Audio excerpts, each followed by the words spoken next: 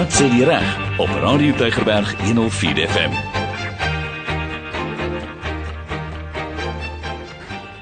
Wat sê die reg elke maandag aand net hier op Radio Tygerberg 104 FM. Laasweek het Jerome Tapley vir my ingestaan en het hy en Michael Bagram gesels oor arbeidsverwante sake. Vanaand gesels ons oor algemene regskwessies in die ateljee oudergewoonte saam met my Frank Raymond van Raymond McCreeve.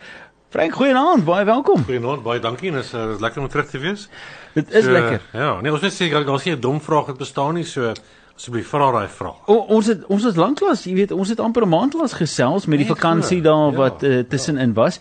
So is lekker om weer terug te wees in die ateljee saam met jou, Frank. Jy's welkom om jou vrae te stel vanaand en ek gaan die vraag vra vir Frank en hy gaan dit so bes moontlik antwoord. As ek dit moet antwoord, gaan jy 10 teen die verkeerde antwoord kry. Maar Frank ken sy storie, so hy gaan vir jou reg help. Die nommer wat jy kan gebruik is 0844 104 104. Kom ek herhaal vir jou. 0844 104 104. En soos Frank noem, daar is nie 'n dom vraag nie. Die vraag is baie eenvoudig. Die domste vraag is die vraag wat jy nie vra nie. So al het ons nie dalk die antwoord nie, gaan ons vir jou so bes moontlik in die regte rigting in kan stuur. Frank, iemand het sommer vroeg vanaand al vir my 'n boodskap ingestuur. Ek wil net gou kyk of ek daai vraag in die hande kan kry. Hulle het hom vroeër vanaand gestuur. Goeienaand, ek wil graag weet, eviction mense, is hulle geregtig op goedere wat afgebreek is, wat hulle aan my property gedoen het. Hulle is kwaad en wil alles afbreek. Wat kan ek doen? So, ek wil weet, ek is besig om mense wil my evict en kan hulle al my goeders afbreek, en dit is maar wat die vraag is. Ja, kan nie, wat gebeur? Die klassieke voorbeeld is doodnoodig.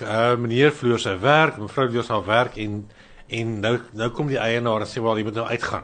Nou gaan, hy sê, maar waartoe kan ek nou gaan? Goed, as jy nie wil gaan nie, dan gaan ek jou water afsny. Nou sê die howe, wel, dis presies dieselfde effek. Jy sê die krag af, sê die water af.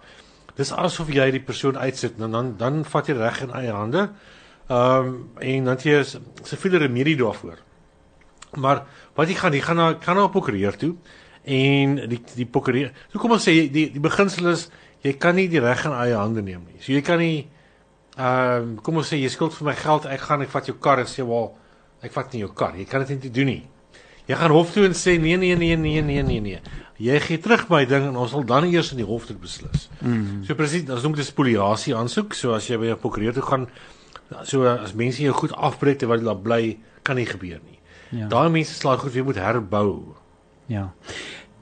Frank, die tendens, as ons nou so kan noem, die tendens is, die persoon wat sy huis maklik afgebreek word, wat miskien in 'n hophuis in die agterkant van iemand se yard bly, of iets in daai aard, het nie noodwendig altyd die finansiële toegang om na 'n prokureur toe te gaan of na die hof toe te gaan nie.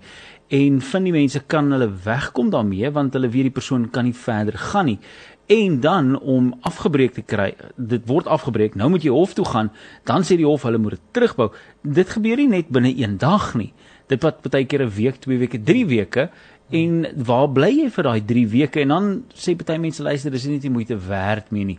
Jy weet, hoe bemoedig ons iemand wat dalk deur so 'n proses gaan om te sê, luister hierso, staan vas op jou regte, byt vas, dit is dalk moeilik, maar daar is lig aan die einde van die tonnel. Wat sê ons vir so iemand? Kyk, ek dink die beginsel is, doen die regte ding, En die regte ding is jy moet jou eie belange beskerm. En as jy nou en as jy nie geld het nie, dan is die regshulpraad. Want jy kan help. Of jy bel die Legal Practice Council, jou wetsgenootskap. Bel die ou wetsgenootskap in Kaapstad en sê, is daar nie 'n prokureur wat my sal help nie, dood eenvoudig nie. En daar is 'n kyk, daar's 'n groot omstrewenis daaroor, maar prokureurs moet iets soos 40 ure per jaar moet hulle gratis werk doen, pro bono werk, ja. Pro bono werk doen, maar dis nie noodwendig dis nie 'n wet nie, maar dit word graag nou in 'n wetgewing vervat. So ons is nie baie happy daaroor nie. Maar die punt is net, daar's mense wat sal help, en maar gaan vra net, gaan doen net moeite. Ek meen, jy gaan sien 'n regshulpkantoor, gaan daar's die Stellenbosch in Weskaap Universiteit en Kaapse Universiteite, drie oulike universiteite het elkeen 'n regs eenheid. Dis nie regshulp nie. Hulle is 'n klomp finale studente onderhowig of onder toesig van 'n prokureur wat dan goed gaan doen vir julle. So iemand gaan jou help. Maar moenie net niks doen nie. Ek meen, gaan klop almal aan en sê ek as help asseblief. Ja. Frank, dis nie hoekom jy dit doen nie, maar sou gesprekke wat jy op 'n maandag aand hier hê, kwalifiseer vir daai sê 40 ure wat jy in 'n jaar sou moet doen, of is dit sou so iets nie kwalifiseer daarvoor nie? Ek weet dis nie hoekom jy dit doen nie, maar Goeie vraag, ek het nie idee nie. Ja. Kyk, as ek kompensaar van kleinhuise is, hoop ek tel dit. Hopelik. So ek sê elke keer 'n maand sit uit elke 2 maande. Maar dis ook nie die beginsel nie. Dis nie, ek doen dit nie omdat baie prokureurs doen nie werk gratis om gesien te word nie. Dis maar net 'n daar's soms 'n gevoel van geregtigheid en sê nee, ek kan nie dit het nou op my pad gekom, ek kan dit nou nie so los nie. Nee, ek hoor jou. Ja. En dis belangrik dat ons soos jy sê Frank, jou regte moet beskerm. Jy weet, niemand gaan harder beklei vir jou regte as wat jy self bereid is om te beklei nie. En ons het al hoeveel keer gehoor van prokureurs wat bereid sal wees om dinge te doen, maar dan sê die persoon, weet jy wat, nee, nie vir my nie, jy weet, ek is nie lus vir die bekleierery nie. En dis juist dan wanneer jy moet vertroue hê in die persoon wat die kundige is, om te sê, hey, kom ons gaan hierdie pad deurstap, want dit is dalk nou moeilik. En egskeidings, dink ek, is een van daai gevalle waar meneer of mevrou dalk net sê, luister, ek is moeg vir die bekleierery man, vat net alles en loop, en dan weet jy as regsgeleerde, jy's maar, hierdie ou word eintlik deur die ore gery vir hierdie ding. Kry jy sulke gevalle, Frank, waar jy moet jou kliënt moet inpraat? Gereeld dat jy, ek dink, maar die beginsel is dood eenvoudig net, jy's daar, ek dink, ek kan nie op Bybelse grondslag regverdig nie, maar God het vir ons 'n gees en 'n siel gegee en ons gaan veg vir ons gesin. Ons gaan veg nou nie so veg in 'n sin dat jy nou gaan beklei nie, maar jy veg vir oorlewing. Ons almal veg vir oorlewing. Ons wil graag goed doen. Ek het vandag 'n baie leuke voorbeeld gehad van 'n persoon wat totaal die regte ding gaan doen het. So hy's 'n motor, iemand ry hom vas. Vrou is totaal al dronk. En die polisie daag op. En nou sê die polisie vir hom, luister man, kyk, sy sê sy sal jou skade betaal, kan sy net maar gaan. Die polisie wat dit vra. Sure. Die polisie kan sien die persoon is totaal al, hy kan nie staan nie. Ry na drank. En hy het aangedring en sê nee, volg wat is die regsproses meneer? Volg die regsproses. En dis wat 'n mens moet doen. Ja. Frank, ons het gesien Batabini Glamini is onlangs, sy mos nie die minister, of nie die minister nie, sy is die hoof van die ANC Vroueliga. Ja. Sy was nou die dag skuldig bevind gewees en daar was vonnisoplegging gewees. Wat beteken dit vir sulke hooggeplaastes om gevonnis te word? Dit lyk vir my R200 000 se boete wat sy moet betaal en 20 000 die eerste dag wat sy dadelik moet betaal het, anders gaan sy tronk toe vir 4 jaar. Is dit goeie nuus vir ons regstelsel as sulke hooggeplaaste politikuste skuldig bevind word en gevonnis word? Natuurlik, ek dink dat die hart van die saak is die hoë bome kry die meeste wind. Ja. En daar soms wat kyk as jy hof gaan kyk na vonnis van 'n saak, gaan kyk in die gemeenskap, kom ons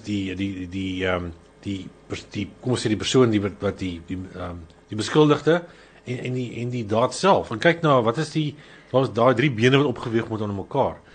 En wat se boodskap gaan kwes in die regbank? Wat se boodskap gaan hulle uitstuur as jy vir die minister of wie ook al gee vir hom 'n opgeskore vonnis?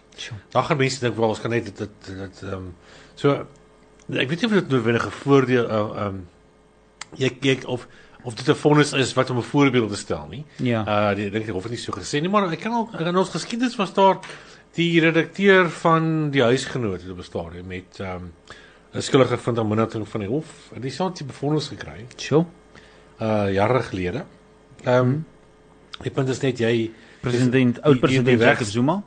Ja, natuurlik, ons almal onderworpe aan die reg in die hart van die saak.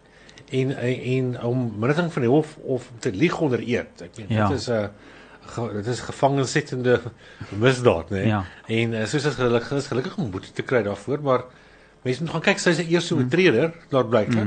het nie vorige veroordelings gehad nie. Die konteks waar dit gesê was, en die hof het beslis dat R200.000 wat 'n klomp geld is, is die vonnis wat gegee. Sure.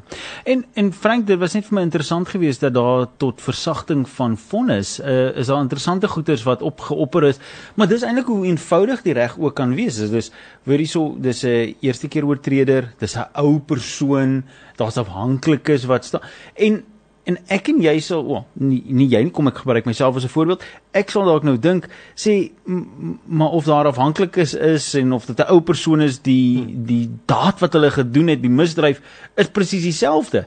Jy weet, hoekom maak dit 'n verskil as die persoon oud is, en of hy jonk is, en of hy geen afhanklikes is die wet nie veronderstel om wit en swart te wees nie, maar is juist dit wat ons wet so interessant maak, dat hy na die individu kyk, en sê, maar, jy weet, nie wat sê die wet, maar wat is regverdig in hierdie situasie? Mens moet streef na regverdigheid. Onthou, regverdigheid is 'n baie moeilike toets, want as jy kry regverdigheid by God nie in 'n hof nie, is nie hof van geregtigheid nie. Maar ek sê dit, maar die regters moet almal eet af sweet, hulle die grondwet gehoorsaam, maar goed. En die hart van die saak is dit, almal, elke regter, elke voorsittende beampte, elke landros, het 'n sin vir geregtigheid. En ek bedoel, die mense word aangestel, omdat hulle eerbare mense in die regsberoep is. Ons mag nie altyd so dink nie, maar dit is so. Ek bedoel, gewoonlik is dit nie, ek is vol dit vertrou in die regbank, en ek dink dit gaan goed. Ek dink die polisie het natuurlik 'n paar probleme, maar hulle het 'n nuwe kommissaris, so. Ja, so maar dit gaan goed. Maar die ding is net, mense moet die regte ding doen. En regverdigheid is 'n baie, ek dink as jy moet nou sit daar met 'n persoon, 'n moordaangeleentheid, is nie hoër as hof. Persoon pleit skuldig, dan sê hulle wel, ja, ek het my vrou doodgemaak, jammer. Ek baie jammer nou, jy weet. Nou, wat is nou die regte straf? En dan mag 'n klomp faktore gewees het wat in jou belang tel, maar dis 'n baie moeilike ding, baie moeilike oorwegings. Frank, hier is iemand wat 'n vraag het rakende 'n kontrak. Goeienaand, indien iemand 'n kontrak nog in 2019 geteken het en nie weer daarna nie, kan die eienaar net die huurder sommer uitsit, want daar is nie 'n getekende kontrak nie. Die huur word elke maand betaal en is daar 'n nadeel vir die feit dat daar nie 'n kontrak weer geteken is nie. Die eienaar kom net nie so ver om die nuwe kontrak te verskaf nie. Nou, mense gaan na die tribunaal toe en lê klagte en sê, wel, jy weet, as daar mondelinge ooreengekom is op wat ook al die bedoeling van partye was, dan gaan na die huurtribunaal toe en lê klagte daar. Maar as jy 'n kontrak gehad het wat afgeloop het en jy bly in daardie plek, sê ons reg, daar's nou in die waarheid 'n tacit agreement, né, 'n stilswygende tipe ooreenkoms. En die kontrak is die basis van daardie ooreenkoms, die ou kontrak, maar die kontrak loop van maand na maand. Dis wat die rule of thumb sê, dit is eenvoudig. Maar ek dink, as jy 'n probleem het met die huur, en gaan na die huurtribunaal toe en net klagte. So, in kort, as ek jou antwoord reg verstaan is, indien daar 'n kontrak in 2019 was wat afgeloop het, kan die eienaar met genoegsaam, wat moontlik 'n 30 dae kennis, genoegsame kennis gee en sê, luister hierso, daar is nie 'n nuwe kontrak nie. Ek termineer daai ooreenkoms. Ek termineer daai ooreenkoms, gee vir jou 30 dae, en hy sou binne sy regte wees, en as hy dan nou sê, maar luister, ek het nie vir julle 'n nuwe kontrak gegee nie, want ek wou nou eintlik nie vir julle kontrak gee nie, ons het maar aangegaan op 'n stilswye maand tot maand, hy is binne sy regte. Dit is ongelukkig vir die huurder dan, om in so 'n situasie te wees, dis 'n bietjie onsekerheid, maar dit gee jou ook as huurder die reg om te sê, luister, ek kan enige tyd uittrek as ek dan graag wil, en ek kan soek vir 'n ander plek, en ek hoef 30 dae dan kennis te gee. So it cuts both ways, jy weet, maar soos Frank jy altyd sê, doen die regte ding, maak seker jy is aan die regterkant van die wet in hierdie situasie, maar ja, lyk vir my hy kan daai huurkontrak kanselleer. Maar dan as jy 'n probleem het om te sê, jy weet, daar was nou goed gesê, by die ondertekening van die ooreenkoms byvoorbeeld, moenie worry nie, julle kan daar bly vir hoe lank julle wil, dan vat dit dan die huurtribunaal toe. Die huurtribunaal kan nou ingryp en vir jou dan tot in jou bresse intree. Ja. Frank, goeienaand, hoop ek kan advies skryf vanaand. My man is 10 jaar terug getref, Hy is gesterf 10 jaar terug aan mediese nalatigheid. Syfers is al in 2015 gemaak en ek en my prokureur het 'n misverstand gehad. Hy was baie lelik met my en ek het gesê dat ek vir my hom by die Balieraad gaan aanklop vir hulp. Hy het gesê as ek dit doen, los hy my saak net so en sal nie verder werk nie. Het toe eers weer in 2020 van hom gehoor, waar daar weer syfers neergesit is. In die tyd is die dokter skuldig bevind by die mediese raad en ewe skielik sê hy, die prokureur, aan die ander kant wil my 5 jaar terug se bankstate hê om te kyk of ek 'n maandelikse inkomste gekry het. Kan ek weier om my bankstate te gee? Wel, eers ontdek my daar's 'n probleem met die prokureur. Onthou, jy kan die enige tyd van prokureurs verander en sê, wel, ek wil nie 'n prokureur hê of 'n tweede opinie kry. Maar in die blootleggingsproses, né, so kom ons bespreek blootlegging. Blootlegging is na die dag, jy die dagvaarding uitgereik en dan is nou 'n verweershoof. So die dagvaarding sal sê dokter is nalatig en skadevergoeding vra jy nou. Dan sal die dokter nou gaan sê nee, onkenlik dan ek's nalatig en as gevolg daarvan het jy geen skade gelei nie en gaan jy nie betaal nie. Die volgende stap gaan wees, jy gaan dan onder eed moet gaan en sê ek die ondergetekende Jacobus Johannes van Sail, ek is die eiser in die aangeleentheid en ek het die volgende dokumentasie onder my beheer. Kom ons sê mediese records en korrespondensie, e-pos en wat ook al. So alles wat betrekking het tot daardie hofsaak moet jy dan onder eed gaan bloot lê. En die doel daarvoor is dat jy nie by die hof opdaag en sê sien jy hierdie papiertjie? Dan sê die ou wel, nee, ek het nie, maar as jy het vir my gewys het voor die tyd, sou ek lankal die saak geskik het, jy weet. So dis net om nie rond te voeter tyd en so voor nie, dat almal het almal se dokumentasie onder mekaar. En as jy gevra word om jou kom ons sê jou rekeninge bloot te lê, as jy weier om dit te doen, dis dit eenvoudig, hulle gaan jou na jou bankbestuurder toe en dagvaar jou bankbestuurder om sê bring vir my al Frank se bankbesonderhede saam. So jy kan nie eintlik weier nie. Daar moet goeie gronde wees om te weier. Ja. 'n Persoon vra, my man, hierdie man is ook oorlede, sy sê my man en ek het in 2004 geskei, die egskeidingsbevel sê ons deel alles 50-50, ons het huis verkoop en 50-50 gedeel. My man het nie sy pensioenfonds in die bevel gesit nie en ek het nie daarop aanspraak gemaak nie. Kan ek nog steeds aanspraak maak op sy pensioenfonds? So 2004. Ja, nee, ek verstaan, dis 'n vraag. Dan gaan vir die egskeidingsbevel lui. As die bevel lui dat die bates moet in 2 verdeel word. Nou 'n pensioen is 'n bate in jou boedel, né? Jy sal heel waarskynlik moet teruggaan hof toe om te bevra om daardie bevel te rektifiseer of net reg te maak, want kyk, die pensioenfonds gaan nie vir jou 'n sent gee nie. Die pensioenfondse sê hulle moet behoorlik beskryf word en dan moet daardie bevel op hulle beteken word. Hulle sê dat hulle is beskerm ingevolge die wet op pensioenfondse.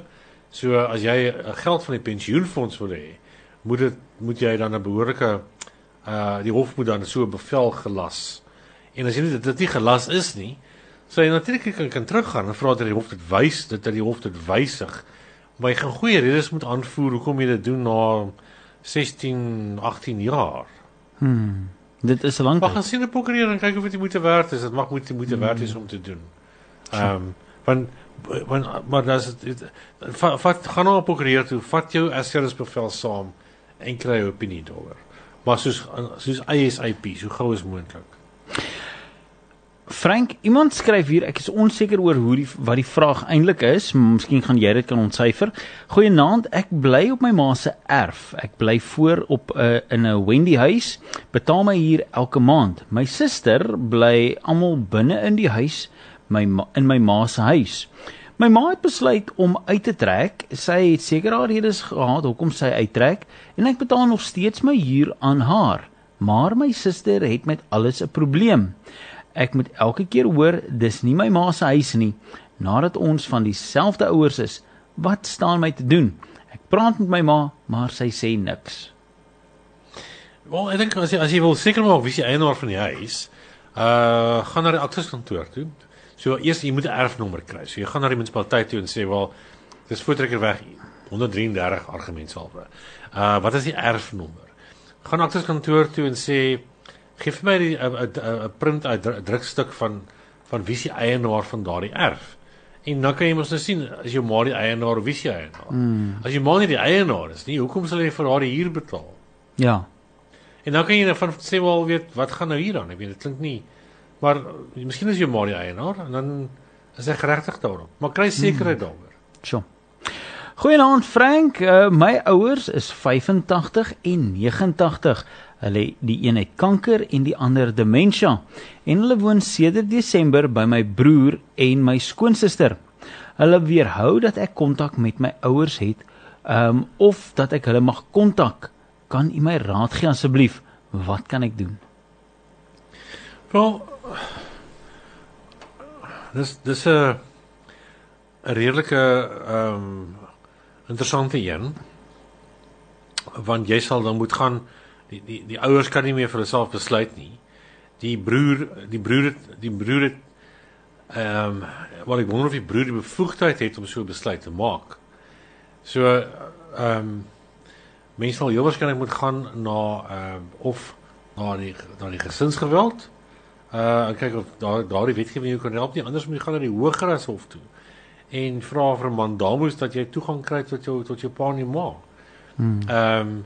So dis 'n baie sonderlike aangeleentheid. Gewoonlik is vir die kinders is, want dan gaan jy na die kinderhof toe. Hier sit jy met onthou, as 'n persoon demensie het, van 'n hoë graad, dan is daardie persoon nie wilsbevoegd om 'n besluit te neem nie. Maar dan moet die broer, as die broer namens daardie persoon 'n besluit te wil neem, moet die broer die bevoegdheid hê. Dan word die broer moet dan 'n kurator wees van daardie persoon se boedel. So, maar as jy so, dis nog 'n drastiese stap om te gaan na die Hooggeregshof toe, om te gaan vir toegang tot jou eie ouers. Maar as dit die geval is, dan is dit die geval. Die gesinsgeweld wetgewing kan jou ook op 'n manier help, as jy dink aan wat die beweringe is, hoe jou ouers gehou word en wat die situasie is daaroor. Frank, dit is 'n baie moeilike situasie, want jy kan nie polisiestasie toe gaan nie, jy moet na die wetlike aspek toe daarvan gaan, maar sonder akkurate inligting. Jy weet nie of die ouers benadeel word nie, jy word nie of hulle mishandel word nie, hulle mag dalk 'n royalty hê, hulle mag dalk baie mooi na gekyk word, en jy en die broer se verhouding het net verbrokkel en hy sê net, wel, ek wil nie jou deel in my lewe nie, en dis bietjie moeilik om daai ding te sluk. 'n mediator in die middel, is dit iets wat moontlik sal werk? Miskien 'n maatskaplike werker van so 'n aard? Mense sal seker na die kerk toe gaan eers, of as daar bemiddeling kan doen. As dit net is nie, as ek dan doen 'n brief om te sê, wel, ek gee nou vir die laaste geleentheid. As jy nou weer vir my gaan nee sê, dan moet ek na die hof toe gaan. En ek gaan vra dat die hof jou kostes, maar die koste moet betaal vir 'n aansoek. Sure. En dan gaan jy 2 keer moet dink voor jy nou moet 'n besluit moet maak daaroor. Ja. Maar dis die ander aspek wat ook nogal daar is gestremde kinders. So jy het nou gestremde kinders wat ouer is as 21 of nie, as 18. Wat dan nie kinders is nie, dis volwassenes. Presies daai selfde, die probleem wat jy nou genoem het, is juis in daardie verband ook. Ja. Frank, die uitdaging met ouers en kinders, dit is maar, wanneer dit kom by familie en familiereg, dit is maar 'n touchy subject, nee, dit is, mense is baie sensitief juis oor dit, en ek dink dit is altyd net noodwendig oor erflatings, wat dis nie, alhoewel dit 'n groot rol kan speel. Jy weet, wanneer broers en susters sê, luister maar, ek wil nie so baie geld bydra nie, waar is pa se pensioen, waar is ma se pensioen, hoekom vra jy dat ons moet bydra, en so, mense se gevoelens word baie seer gemaak, en dit kan verhoudings bitter seer maak vir baie lang tyd. Ek weet van 'n familie, wat naby aan 10 jaar lank nie met mekaar gepraat het nie, juis omdat die een broer nie wou deelgeneem het, of finansiëel bygedra het, nie dat hy kon nie, en 'n ander ene wat gesê het, luister hierso, maar julle het my geïnsinueer dat ek dalk van my pa hulle steel, en daarom wil ek nie met julle praat nie. 10 jaar lank. Dit gebeur gereeld. Dit gebeur gereeld, nee. Gereeld, ja. En daar's nie, daar's nie 'n maklike manier om daai ding op te los nie waar nie. Miskien sit jy in so 'n situasie, wat is die maklikste manier om dit op te los? Solange daar geen kommunikasie is, so moeiliker raak dit aan die hart van die saak. Ek bedoel, maar soms moet jy dan kyk, as ek my ouers wil sien, dan sal ek 'n punt maak om te gaan sien. Dan moet ek na die hoogste hof toe, moet gaan om dit te doen, dan sal ek dit doen. Maar ek sal eers probeer te sê, wel, kyk, kom is daar nie 'n middeweg nie. Kom ons kry 'n mediator. Maar as daar 10 jaar is daai gevoelens al so, mense sal so hard gebak teenoor mekaar. Sure. Dat ek dink die mediasie gaan werk nie. Maar koste gaan werk, ja. Kostebevelings gaan werk. Ja. Frank, iemand anders sê vir my seun is verkeerlik toegesluit in die tronk vir die laaste 3 maande. Kan ek die polisie dagvaar vir skadevergoeding? Is dit moontlik? Ja, natuurlik kan jy. Onregmatige arrestasie. Snaaks genoeg dink daar was nou onlangs 'n jaar terug 'n uitspraak gewees dat as die polisie die arrestasie veroorsaak en dit gaan aan hof toe, al sê die aanklaer word uitgestel, en as wat ek al die aanklaer ook al sê, die polisie bly aanspreeklik vir daardie arrestasie en die gevolge daarvan. En maar dan sal die mense gou eens na 'n prokureur toe moet gaan, want daar is 'n wetgewing wat sê as jy die staat wil dagvaar, dan moet jy eers kennis gee. Jy moet kennis gee binne 6 maande. En as jy laat kennis gee, moet jy 'n aansoek vir kondemnasie gaan bring. So, maar dan moet jy maar gaan sien 'n prokureur, gou as moontlik. Frank, iemand vra vir ons die vraag hierso. Hy sê dat hy was verplig om te bedank by sy werksplek. En dit het gemaak dat hy CCMA toe gegaan het, en word gesê dit is wrongful termination, of wat is die regte woord? Hy gebruik nou wrongful termination nie. En daarvoor was dit nie die jurisdiksie van die CCMA nie, maar dit moes na die arbeidshof toe gegaan het. Die saak is toe geskik buite die hof, by die CCMA, net sodat daar 'n paar rand kan inkom, maar wanneer hy afgedank was, sou versekering ingeskop het vir sy kredietkaart, wat sy kredietkaartrekening sou skoon betaal het. Nou sê die bank, nee, daar was 'n skikking gewees, so nou is dit nie meer 'n wrongful termination nie, dit is net 'n gewone bedanking, so daai polis is nie in werking nie. Kan hierdie persoon iets doen om dalk die bank se versekering te ooreed? Want hy sê, ek wou nie gegaan het nie, maar ek het ook nie geld om arbeidshof toe te gaan nie, so toe aanvaar ek maar die skikking van die CCMA. Ja, maar ek dink jy kan appeleer teen 'n besluit as die bank, as jy versekering gehad het, daar's 'n versekeringsombudsman. Gaan jy na die bank toe en jy appeleer teen daai besluit en sê, wel, ek stem nie saam met die besluit nie, heroorweeg jy die besluit asseblief daaroor. En dan, as dit nie werk nie, gaan na die versekeringsombudsman toe. En sê, wel, dis die omstandighede, en maar gaan kry 'n kopie van die versekeringskontrak. Vra vir hulle redes waarom hulle weier. Kry 'n kopie van jou kontrak, appeleer daarteen en vat dit verder na die versekeringsombudsman toe. Maar ek dink die term waarvan jy soek is wanneer jy was verplig om te bedank, né? Ja. Maar hulle het so moeilik vir jou gemaak. Ja, jy weet Frank, ek dink baie keer ek dink meeste mense, as jy 'n kredietkaart het of as jy 'n lening van een of ander aard huisverband of motor het 'n mate van versekering ingewerk dat as jy jou werk sou verloor of jy sou tot sterwe kom, dan sal daai polis uitbetaal om daai goeders te doen. En dis waarop hy nou staat gemaak het, maar nou sê die bank, in wese jy eintlik maar bedank as jy daai skikking aanvaar het, want niemand is skuldig nie. So daai polis kom nie in werking nie, jy moet aanhou om jou skuld te betaal, maar nou het jy ook nie inkomste nie. So hoe betaal jy dit nou? So dis daai catch-22 amper van, ek het nie geld om 'n arbeidshof toe te gaan nie, want dit kan 2-3 jaar vat. Dit gaan baie geld kos, jy gaan 'n advokaat moet kry, en jy gaan of jy gaan 'n regspersoon kry met baie ervaring. So dit is kos 'n klomp geld, en dit is 'n moeilike ding, so as jy gaan skik, dan skik jy. Maar mense moet gaan kyk wat sê jou kontrak presies.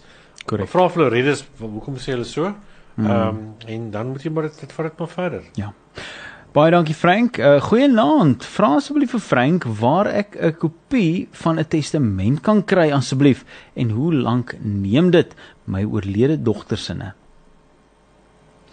Wel, As die so wat gebeur wanneer jy sterf, moet daai testament ingehandig word by die meester van die Hooggeregshof. En so dit moet ingehandig word daar, en wanneer dit ingehandig word dit 'n openbare dokument, dan word almal kan toegang daartoe kry. Maar nou as jy, kom ons sê jou testament is by jou prokureur, en jy wil na die prokureur toe gaan en sê, ek wil graag 'n kopie van my dokters testament gaan die prokureur sê, ek het nie die bevoegdheid om dit vir jou te gee nie, vra vir jou, jy moet eers jou dokters toestemming kry. Sure.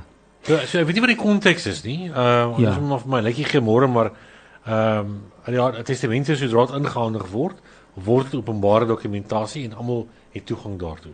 Dis nie die ouens wat hierdie families navors. Hulle gaan uit testamente en sê, dis die afstammelinge, so daai meestersdokumentasie, dis wie jou gaan kyk na waar jou van watter linie of van watter afgrond jy afstammeling jy kom. Maar die meesterskantore, Frank, waar sal dit geleë wees? En miskien weet die persoon eers waar die meesterskantore is nie. Is dit 'n fisiese kantoor waarby jy ingaan of is dit al digitaal wat jy kan gaan en dit via op die web kan toegang kry? Nee, praat van digitaal, hulle rekenaars is geaffekteer. Hulle het iemand het goed gehack laas jaar en toe is dit chaos. En nee, die kantoor is by Kasteelstraat. In Kaapstad. Maar baie van ek dink as die boedels ouer is as 5 jaar, dan gaan dan die argiewe toe in daar by Rolandstraat, daai ou tronk is mos argief. Dan moet jy daar jou goed gaan kry. Sure. Soveel dokumentasie, ek weet Binnelandse Sake was laasweek ook Vrydag, was hy heeltemal van lyn af gewees. En dis vir my interessant en skokkend op dieselfde tydperk, toe sê hulle, die enigste diens wat Binnelandse Sake vir jou Vrydag kon gedien het mee, was om 'n handgeskrewe doodsertifikaat te gee. Nou dink ek by myself, kan ons in 2022 nog steeds op 'n plek wees waar die enigste vorm van 'n jy weet, 'n gouvernementdokument is 'n handgeskrewe pampiertjie, in plaas daarvan dat ons nie ons rekenaarstelsels of ons cloud-sisteme kan regkry, sodat jy daai dienste kan werk nie. Seker landrooskantore in die Wes-Kaap het geen telefone werk nou vir 6 maande nie. Sure. So dis niks skok my meer nie. Dis die probleem. Ek weet hooplik net as daar ons is almal burgers van die land en ons is geregtig op billike administratiewe optrede. En nou moet maar gaan klaar. As almal van ons saam staan en ons sê hierdie diens is net nie goed genoeg nie, sorry. Ja. Dan gaan ons iewers heen kom. Frank, ons het vroeër in die aand toe praat ons van die huurders en verhuurders verantwoordelikheid en se regte. Hier sê iemand, goeienaand, as die huiseienaar nie die belasting betaal nie en ook nie die water nie, moet 'n huurder dan nog steeds sy huur betaal? Wat staan die huurder te doen as die huurder bewyse het dat hy sy huur elke maand betaal? Daar word geen water betaal nie, maar die verhuurder soek die huurgeld elke maand. Wel, as daar jy het 'n huurkontrak en jy het 'n verpligting teen 'n huurkontrak, so of die landlord nou sy munisipaliteit nie betaal nie of die water betaal, dis met jou te doen nie. Ja. As jou water afgesny word, gaan hulle huurtribunaal toe en sê, kyk, spreek daai man aan dat hy my water weer kan heraansit. Ja. Jy kan jou reg. So jy dwing jou regte af. Jy het 'n huurooreenkoms wat afdwingbaar is. En so jy kan nie byvoorbeeld sê, wel, jy het nie belastings betaal nie, so ek gaan nie 'n bydrae gee vir belastings nie. Jy moet jou huurkontrak, die bepalinge moet jy nakom. As jy nakom, kan niemand iets nie doen nie. Frank, ek wil nou nie vir mense idees gee nie, maar dit is, jy weet, daar was mense wat al gesê het, luister, vat jou huurgeld, sit dit in 'n aparte rekening, spaar dit en sit druk op daardie manier op die verhuurder. En dan as die hof nou sou sê, maar luister hier, so jy betaal jou huur nie, whatever the case may be, dan kan jy sê, nee, hier het ek huurgeld betaal, ek het net aan hom betaal nie, maar ek het dit daar gehou, want ons het 'n verskil. Maar dis ook nie wettig nie, maar dis 'n vorm van weerhouing nie. Ja, jy gaan dit weerhou. Dis 'n goeie protesaksie, né? As jy nou glo in mass action, jy sê ons gaan nou almal dit doen. Maar dis nou 'n protesaksie. Jy gaan dis 'n politieke aksie, nie 'n regte aksie nie. Want as jy moet presteer, jy moet die regte ding doen. Die regte ding is om jou te presteer aan die kontrak aan jou kontraktuele verpligtinge wat jou opgelê is. En daai water wat nie verskaf is nie, dit is ongemaklik, maar kom so gou as moontlik by die huurtribunaal uit, want dis ook nie die munisipaliteit se skuld nie. Hulle het liewer ook net 'n diens en hulle is geregtig om jou water af te sit tot 'n mate, maar jy is ongelukkig aan die kortste end van hierdie stokkie, so gaan en maak 'n draai by die huurtribunaal. Anders ek wat jy ook kan doen, miskien ook vra dat die munisipaliteit vir jou 'n waterpunt gee. Sê jy het hier kontrak, ek het 'n kontrak vir 5 jaar argumentshalwe, ek bly in 'n aparte wooneenheid, kan julle nie maar vir my 'n aparte watermeter gee nie, betaal ek julle direk. En dis ook 'n manier om dit te doen. So gaan sien jou munisipale raadslid, jou councillor, en sê help asseblief. Frank, ek dink die laaste vraag wat ons gaan hanteer vanaand. Goeienaand, my man is in 2021 CCMA na hulle ge-e-pos. Hy het al 2 keer daar by hulle 'n draai gemaak waar hulle vir hom gesê het hy moet sy beurt afwag. Hy was afgedank oor hy op sy selfoon was in werkstyd en hy het 'n verhoordatum gekry gedurende 'n nagskof en het skoon vergeet na die skof om na die verhoor toe te gaan en toe is hy afgedank. Is daar enige hulp vir hom asseblief?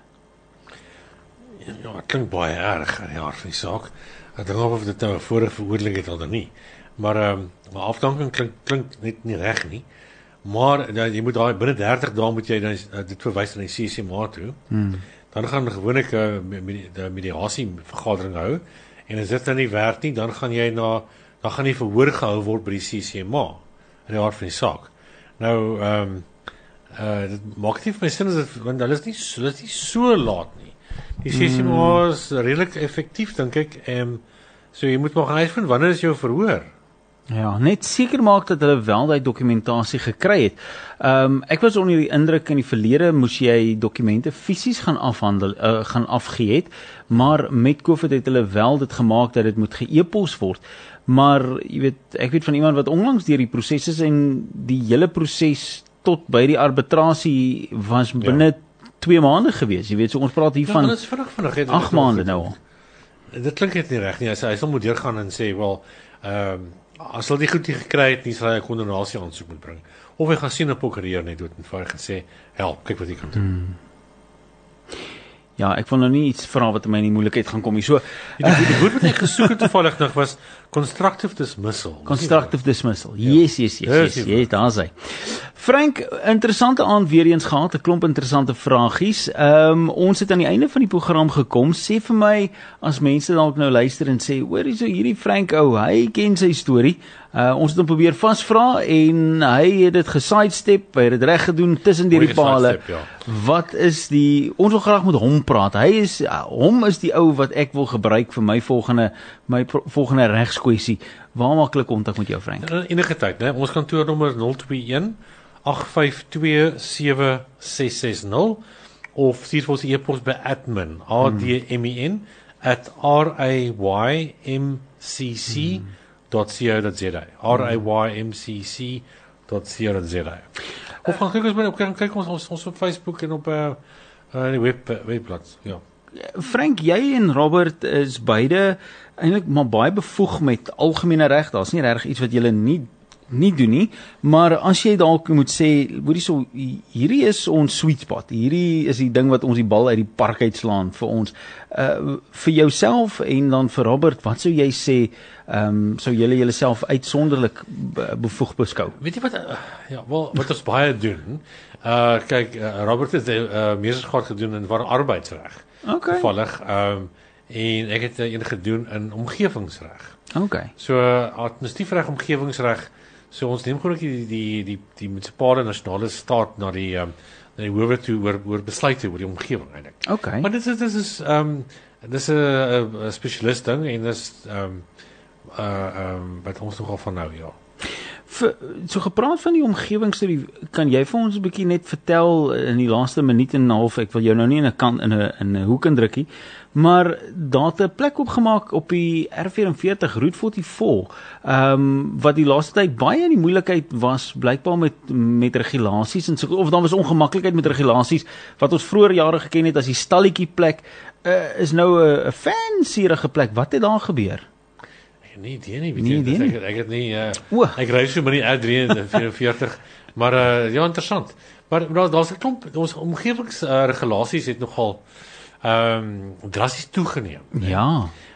Een van die gapings onder andere, daar's in die Weskaap het 'n grondwet, wel daar's elke provinsie kan 'n grondwet hê, nie die Weskaap het een, maar daar's 'n liggaam geskep, die omgewingskommissaris in die Weskaap. Maar ongelukkig het die provinsiale regering het nog nie daai persoon aangestel. Wat nou jammer is. Maar mense moet maar kyk wat gebeur in die toekoms.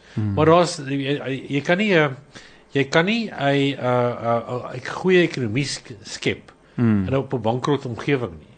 So jy moet al daardie pinare, jou sosiale aspek, jou geld, jou sosiale goed en omgewing is alles een deel van die land. En ons is so geseënd eintlik met die land met die meeste plantspesies per vierkante meter in die hele wêreld.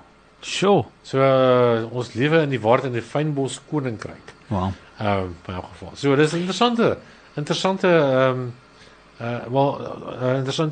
baie interessante blomspesies, plantspesies omgewing. En mense kom hier na toe om die omgewing te kom besigtig. Hulle kom nie hier om Las Vegas te kom kyk nie. Natuurlik. Frank, net so 'n vinnige laaste vraagie, miskien kan jy 'n vinnige antwoord vir ons gee. Sê goeienaand Frank, my buur, ek is besig om aan te bou by my huis, net 'n lapa dek, maar my buurman is ongelukkig daaroor en sê ek het nie sy toestemming gevra om dit te bou nie, en dit is nou sigbaar van sy kant af ook. Toe kry hy die bouinspekteurs om te kom kyk, maar ek vermoed dat hulle twee is vriende.